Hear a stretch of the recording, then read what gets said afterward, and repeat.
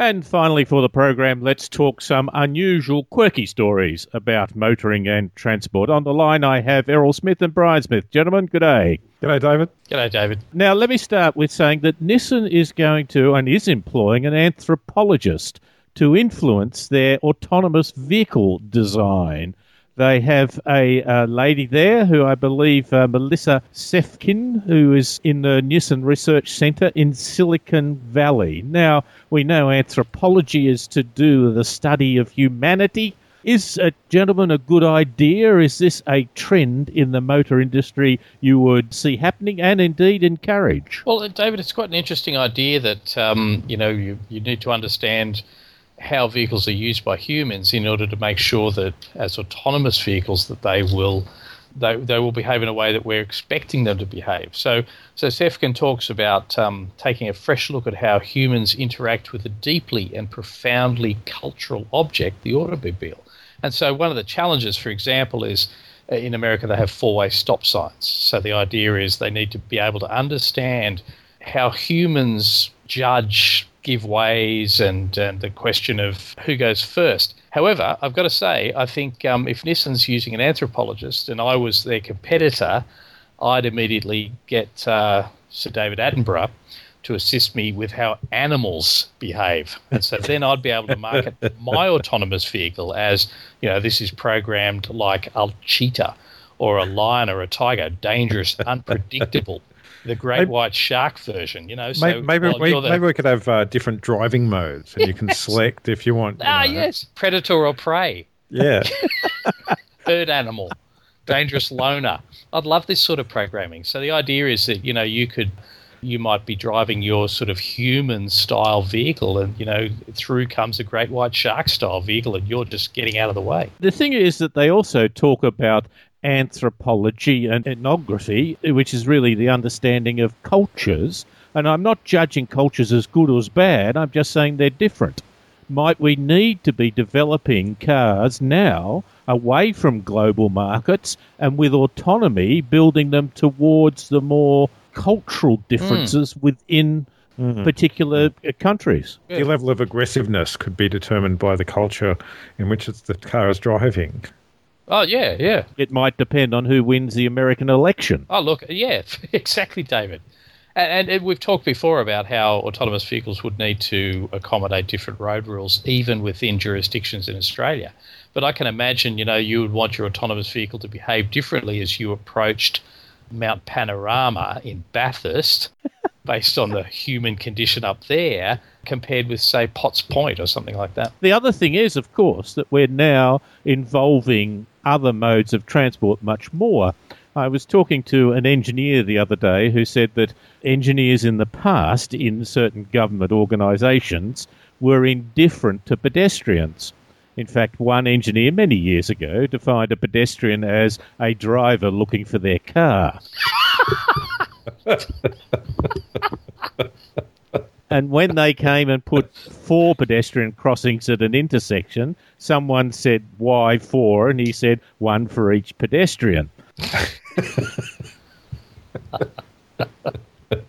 But that interaction with pedestrians, of course, becomes, and bike riders and things, becomes much more both cultural as well as practical. You do want a practical interaction with the pedestrians and bike riders because you don't want to hit them. Yes. And preferably you don't want them hitting you. I'd like to see the rules in interaction between transit, say buses, and autonomous vehicles. So, if you ever go sailing or travelling on the water, there are rules of the ocean that say that a vessel under sail, must be given way to by a vessel under power, and that ferries, for example, have right of way over many other vessels. And I think I'd like to see the same sort of rules where the system itself means that buses are given priority, or taxis, or even vehicles laden with more people. So you have a single lane of traffic, but a bit of parking space on the side, a breakdown lane. If a bus comes at the end of the queue, the automatic system could sort of gradually, wave-like, move cars out of the way to the left to let the bus take priority. So it doesn't need its own lane. but it might get priority anyway. This could be in conflict with the idea of an anthropologically programmed vehicle, though, I suppose, because different levels of aggression and rule tolerance and things like that would need to be programmed in. Oh, okay. Well, you might pull over, but you can beat the horn and show the finger. Scofflaw sort of setting. What I'd like to know is, would a say a large 7-seater, 4-wheel drive with a lot of ground clearance and lots of headlights and spotlights all over it, would the autonomous version of one of those behave differently to the autonomous version of a little, 2-seater city car? Oh, so you mean they might have the character of the previous driver? You'd need to have a rural button in the car, right, that you select rural, with an extra one that it's a ute muster. So you're immediately burning up. Yeah, or summer nats. Summer nats mode. Summer nats mode, yeah. And will the autonomous version of a luxury European car fail to indicate like its owner would? Well, do you need indicators on autonomous vehicles? You probably don't. Now, instead of a blinker, it'd have a hand come out the side and wave the other car away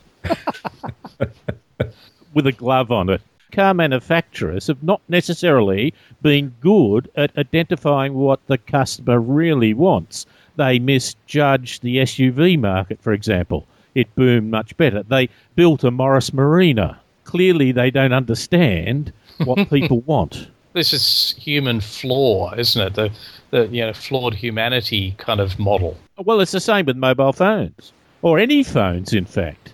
I think, who was it that very early development of them said, I can envisage where every town in America will have a phone.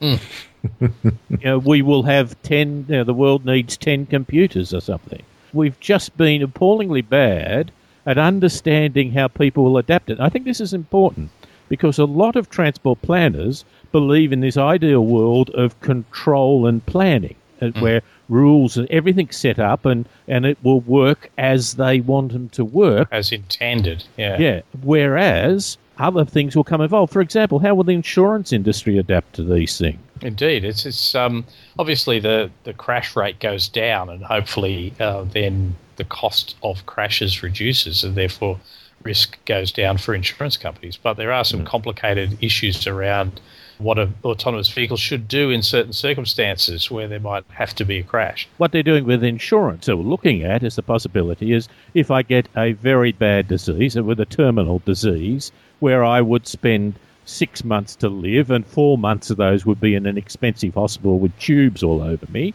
would I prefer to say, look, I'll live for 2 months without medication and give me a $10,000 bonus? I'll go and travel the world, or go and spend it and give it to the kids or have a big party or whatever and not spend my last 4 months of my life in agony. So what's the automotive equivalent, David? There is an issue. A cheaper rate might give you lower survivability, you mean, higher risk.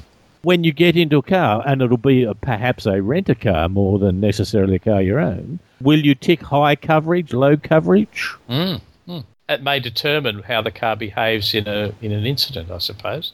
That, if there's going to be a crash, maybe your insurance level is used by the car to determine whether you survive or not. This is a very big issue in terms of if my car could go headfirst into another car and likely kill me, I'm a passenger, but I could head off to the side of the road, but there are pedestrians there, what should the car do? It has been taken further to say what happens if there was one pedestrian there and he had been in jail, he or she had been in jail. You're making some very godlike judgments here. Yes, the moral imperative. I'm not for the moment suggesting that we should, but we might. Uplifting stuff, David. Well, the interesting thing now is that really understanding anthropology is going to be very important. You take someone like George Lucas. He said before he was a film major, he was heavily into social science. He'd done a lot of sociology, anthropology. He was playing what he called social psychology and looking at culture as a living organism, what it does for us. So he then went into movies, which makes me suggest maybe we ought to study movies more as well. But there's a whole thing. There was someone who used to recruit, and it didn't matter what job they were recruiting for, whether it be an accountant, engineer and numbers, or whether it be something that might be more on the English literature side. They still looked, in all cases, how well the person did in English and history. Now we might have to add in anthropology. If you want to be a mechanical engineer, perhaps you have to read Margaret Mead. Look, I think there's a huge industry to emerge in programming autonomous vehicles and programming advantage. So the idea that you may pay extra in order to have a more aggressive vehicle, or perhaps even be able to pay for higher priority over other vehicles. So it may end up being you may be bidding continually on your place in the traffic stream. I think that's absolutely right. If you were Transurban running a toll road and someone said, I'll pay 3 times the amount of the toll to get to the head of the queue. They're at the head of the queue. Yep. Yeah, and the other cars will get out of the way for you. Yes. Well, they'll direct them to. And, of course, if you join their road, perhaps you have to comply with their overarching rules. Okay. So they may then say, by entering our road, your autonomous vehicle will obey our rules around headway or priority, or they may even determine your speed or which exits you can use. You could buy more speed, so to speak. Well, they may manage it in order to maintain capacity in certain links. The other thing is they call those in America Lexus lanes. Lexus lanes. And that's it. The people who can afford it will be advantaged as always. Yes. Well, that happens when you have minor penalties for using bus lanes and things, doesn't it?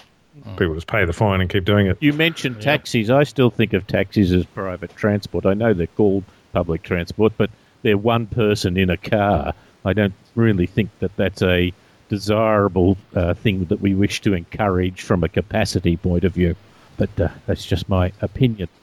Brian, you have a story for us. David, this is a wonderful story about that upholstery that you see on bus and train seats. An artist and designer called Menja Stevenson, in 2008, she undertook a thing called her Transit Couture project, where she actually created clothing out of the fabrics and patterns used on trains and light rail and buses. And then she would actually wear those designs on the same vehicles that had that upholstery on them. And it was a way to sort of get people to think about not just the upholstery that they see, but also that idea of people being visible or invisible on transit. And this brings us to the question of why is most train and bus seat fabric so ugly? Apparently there's a series of reasons here. People have actually studied it. So the first, of course, is the fact that the design actually has to be durable and cleanable and has to sort of hide stains. And so, there's a particular fabric called moquette, which Transport for London uses, and it's a pile fabric like carpet. And it's made from wool, it's flame retardant, and it's durable. And so you end up with these very stiff sort of piled fabrics. Then you have the design process where often a committee is designing something, or companies that have taken over a bus or train business may wish a very bright livery on their seating, or they might want to incorporate their logos. So you end up with kind of hideous design results there. And the fact that many of these designs were sort of 80s and 90s designs, and of course fashion has changed along the way. But I guess maybe if we wait long enough, similar to hipsters, that eventually your transit fabric will become popular again. And in fact, Transport for London actually sells patterns of their seats, their fabric, for the public to purchase and basically upholster your furniture or wear clothes on. So you can look like a pile of vomit on a seat. That seems to be the example, Brian, because the photo they give, colourful, seems to be designed to discourage people from sitting down at all, given that it looks like vomit. You wouldn't actually know if there was actual vomit on the seat or not. That's right. I think it's designed intended very much like that, so that you're never sure. People, you say, Brian, take the pattern, and this lady wears them on the bus. If you saw someone doing that, you went to someone's house with that pattern on there, you would think they worked for the company and had pinched the fabric. Her experience was that people didn't really notice it at first, and some people who did notice it behaved in different ways, but a lot of the times people didn't make that connection that she was wearing the the transit seat pattern. Well, they didn't recognise her when she was sitting down. Yes. Sorry, I didn't see you sitting there. It makes you more invisible until someone said something. It's like all the employees from British Leyland. They had bathrooms painted in Morris Marina yellow. Because the paint seemed easy to get. Yeah. But they do talk about it as a work of art. She actually said that it was horrible stuff to wear. Yes, stiff and uncomfortable. Made her sweat and, felt like knight's armour. And it's really hard work to do it. It's like wearing a rug. Yeah. But I wonder then whether it becomes work of art. We start talking about seats in all that artistic jargon, so flowing, delicate design with bold, thick strokes, contrasting muted designs as well, a curvaceous, non-geometrical, angular, elongated thing. They're just a whole pile of words that we may use to describe this. The other thing is that perhaps people didn't recognise it because she hadn't put enough stains on it. Look, I think too that we don't celebrate the fashion of them enough. And what about if instead of, or in addition to having, sort of ready-to-wear fashion shows, we could actually have fashion shows for transit seats, for bus seats and things like that. So a lot of people compete to be in the front seat of those catwalk shows. You could compete to be on the back seat of the bus. And try and not pay. Yeah. Errol, you described it as ugly in that. I've seen worse. Any Academy Awards, I would think. It was a simple dress, and I thought it had simple style to it. Yeah, I actually liked the frock, which was a very German-looking thing, wasn't it? I quite liked the pattern, but yeah, it certainly looks stiff, and it kind of looks like a sort of thing an East German Stasi agent might wear when they're shadowing somebody. Now, there's a link here to anthropology, as we discussed. The anthropologist Heidi Slimane said, "I like the ritual, the liturgy of a well-crafted emotional fashion show." What you were talking about, Brian. "I will never be jaded with this side of fashion. The catwalk is pure anthropology, something like an esoteric, encrypted parade. It can totally be replaced, but it will be missed." So Delightful. We should link anthropology to fashion, to the seats on buses. Simple. I just love that basically one of the reasons they're so ugly is this designed by committee. So basically a train seat is a couch designed by a committee. Errol, you have a story. Yes, well, David, apparently road signs warning of birds crossing isn't cutting it up in Iceland. So they're taking a different tact and trying to discourage the birds from wandering onto the road at all. But not with fences or anything, but by seemingly making the road so ugly that nothing will want to step foot on it, even the Arctic terns they want to protect. The bright road surface colours like red, yellow or white are supposed to protect the birds, which they like the warmth of the normally black road surface. This whole thing of roads absorbing heat is actually a big issue in the function of a city. And it's been said, and planners have looked at this and found that it absorbs so much heat, we then have to have more energy to generate heat, in winter, for example, so that we then use more energy. And if roads are a different colour, we might save energy. It contributes to the urban heat island effect, David. Yes. Well, one of the issues is, though, based on the photos, that pretty quickly that bright red road gets darker and dirtier and blacker. Either the paint wearing or the rubber being put down over the top. And so we need red tyres and red oil in cars. So why don't they just go with scarecrows or something like that, or paint cats along the way if they want to scare them, the Arctic terns? I got a little confused here for a while because the Great View Point Boatworks builds an Arctic tern. It's a 18-foot 2 long boat. In fact, no, they've stretched it to 19 foot 4 inches. It's quick and manoeuvrable, and it's really of a sort of an old style. So I wondered why they were having boats on the road there anyway, but as it turns out, of course, it's that. The thing about the Arctic tern, the bird, the poor buggers, let them have a break. Do you know what these things do? They fly from the Arctic to the Antarctic every year. So you think they deserve a warm spot to rest? They even work out how to sleep while they're flying. how inhumane it would be not to give them a chance just to put their legs up. Their legs are very short, of course, because that helps the aerodynamics.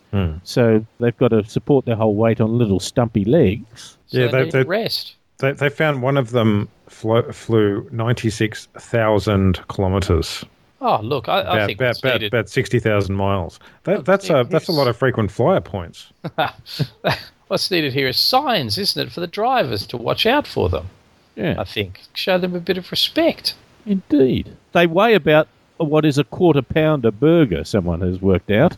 And these little fellas, as I meant that generically, they fly enormous distance. You're right, 90,000 kilometres a year. Quarter-pounder size. Are they good eating? Well, if you kill them on the road, I suppose you could use roadkill. Yeah. Now, let me just finish with a story. The Northern Territory government has, in fact, extended the unlimited speed on their road, so there's no speed limits on an extended section of some of their road, unrestricted speed zones. But not surprisingly, the surgeons and doctors have come out saying this is crazy. This is a bad spot for it, an appalling road in its condition for this sort of thing, and it can only lead to more deaths. Yeah, David, the Northern Territory has a road car crash death 3 times higher than other states in terms of the fatalities per 100,000 people. A lot of presumed alcohol involvement in a lot of crashes there as well.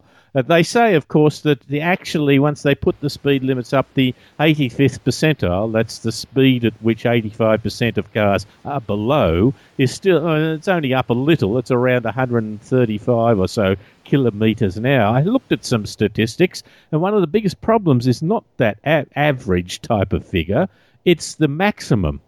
And before, on a section of road, the maximum was still very high, 200 and something, 20, but after it was 295. Jesus. Now, the issue of this is that the roads there are incredibly unforgiving. People say, oh, look at the autobahns in Germany. They have a good death rate, low death rate. Well, it's reasonably low, but it's also an incredibly high-quality road. Yeah, I was going to say they've got autobahn speeds up there, but they don't have autobahn roads to have those speeds on. You know why they do it, of course? Tourism. Yes. Oh, really? Draws people? Well, a number of things. It draws car companies who might want to test their cars in certain conditions. You know how people from the car industry eat and drink, so it's they're all very good recompense from the tourists that go there. But the other thing is for very rich people who want to fang their cars. This is something for the autonomous vehicle anthropologists to deal with, I suspect. Yes, I think so. Yes, apparently this idea that the death rates will go up was brought to us by Dr. Obvious, assisted by Nurse Told You So, from the Department of What Could Possibly Go Wrong. They've done some surveys. Now, boy, you've got to watch surveys. For a start, the death rate has been going down, so we're getting safer cars. And so if it continues to go down, is that because the speed limits don't mean anything, or the fact that it's a trend, or whatever? It's muddy, isn't it? The numbers are incredibly low. It's like, who was it? Wheels Magazine did a run from Melbourne to Sydney and averaged 135 kilometres an hour, averaged, including stops. And therefore put the headline, and we did not die. Now, that's true. They proved that if you do higher speeds, you don't automatically die. Automatically. But they did 1,000 kilometres, say, perhaps less. We kill one person every 189 million kilometres. So they'd have to do that run from Melbourne to Sydney and back, 180,000 times before they had a reasonable sample. Right. It would keep them occupied. Lies, damn lies, and statistics, David. Yeah. My point is that one event doesn't prove anything, and these are a case. Gentlemen, a serious note to end on, having started, I think, in a wonderful, light-hearted way, but nonetheless, we cover all issues. Thank you for your time. All right, David. See you. Bye, David. Errol Smith and Brian Smith talking some unusual stories to do with motoring and transport.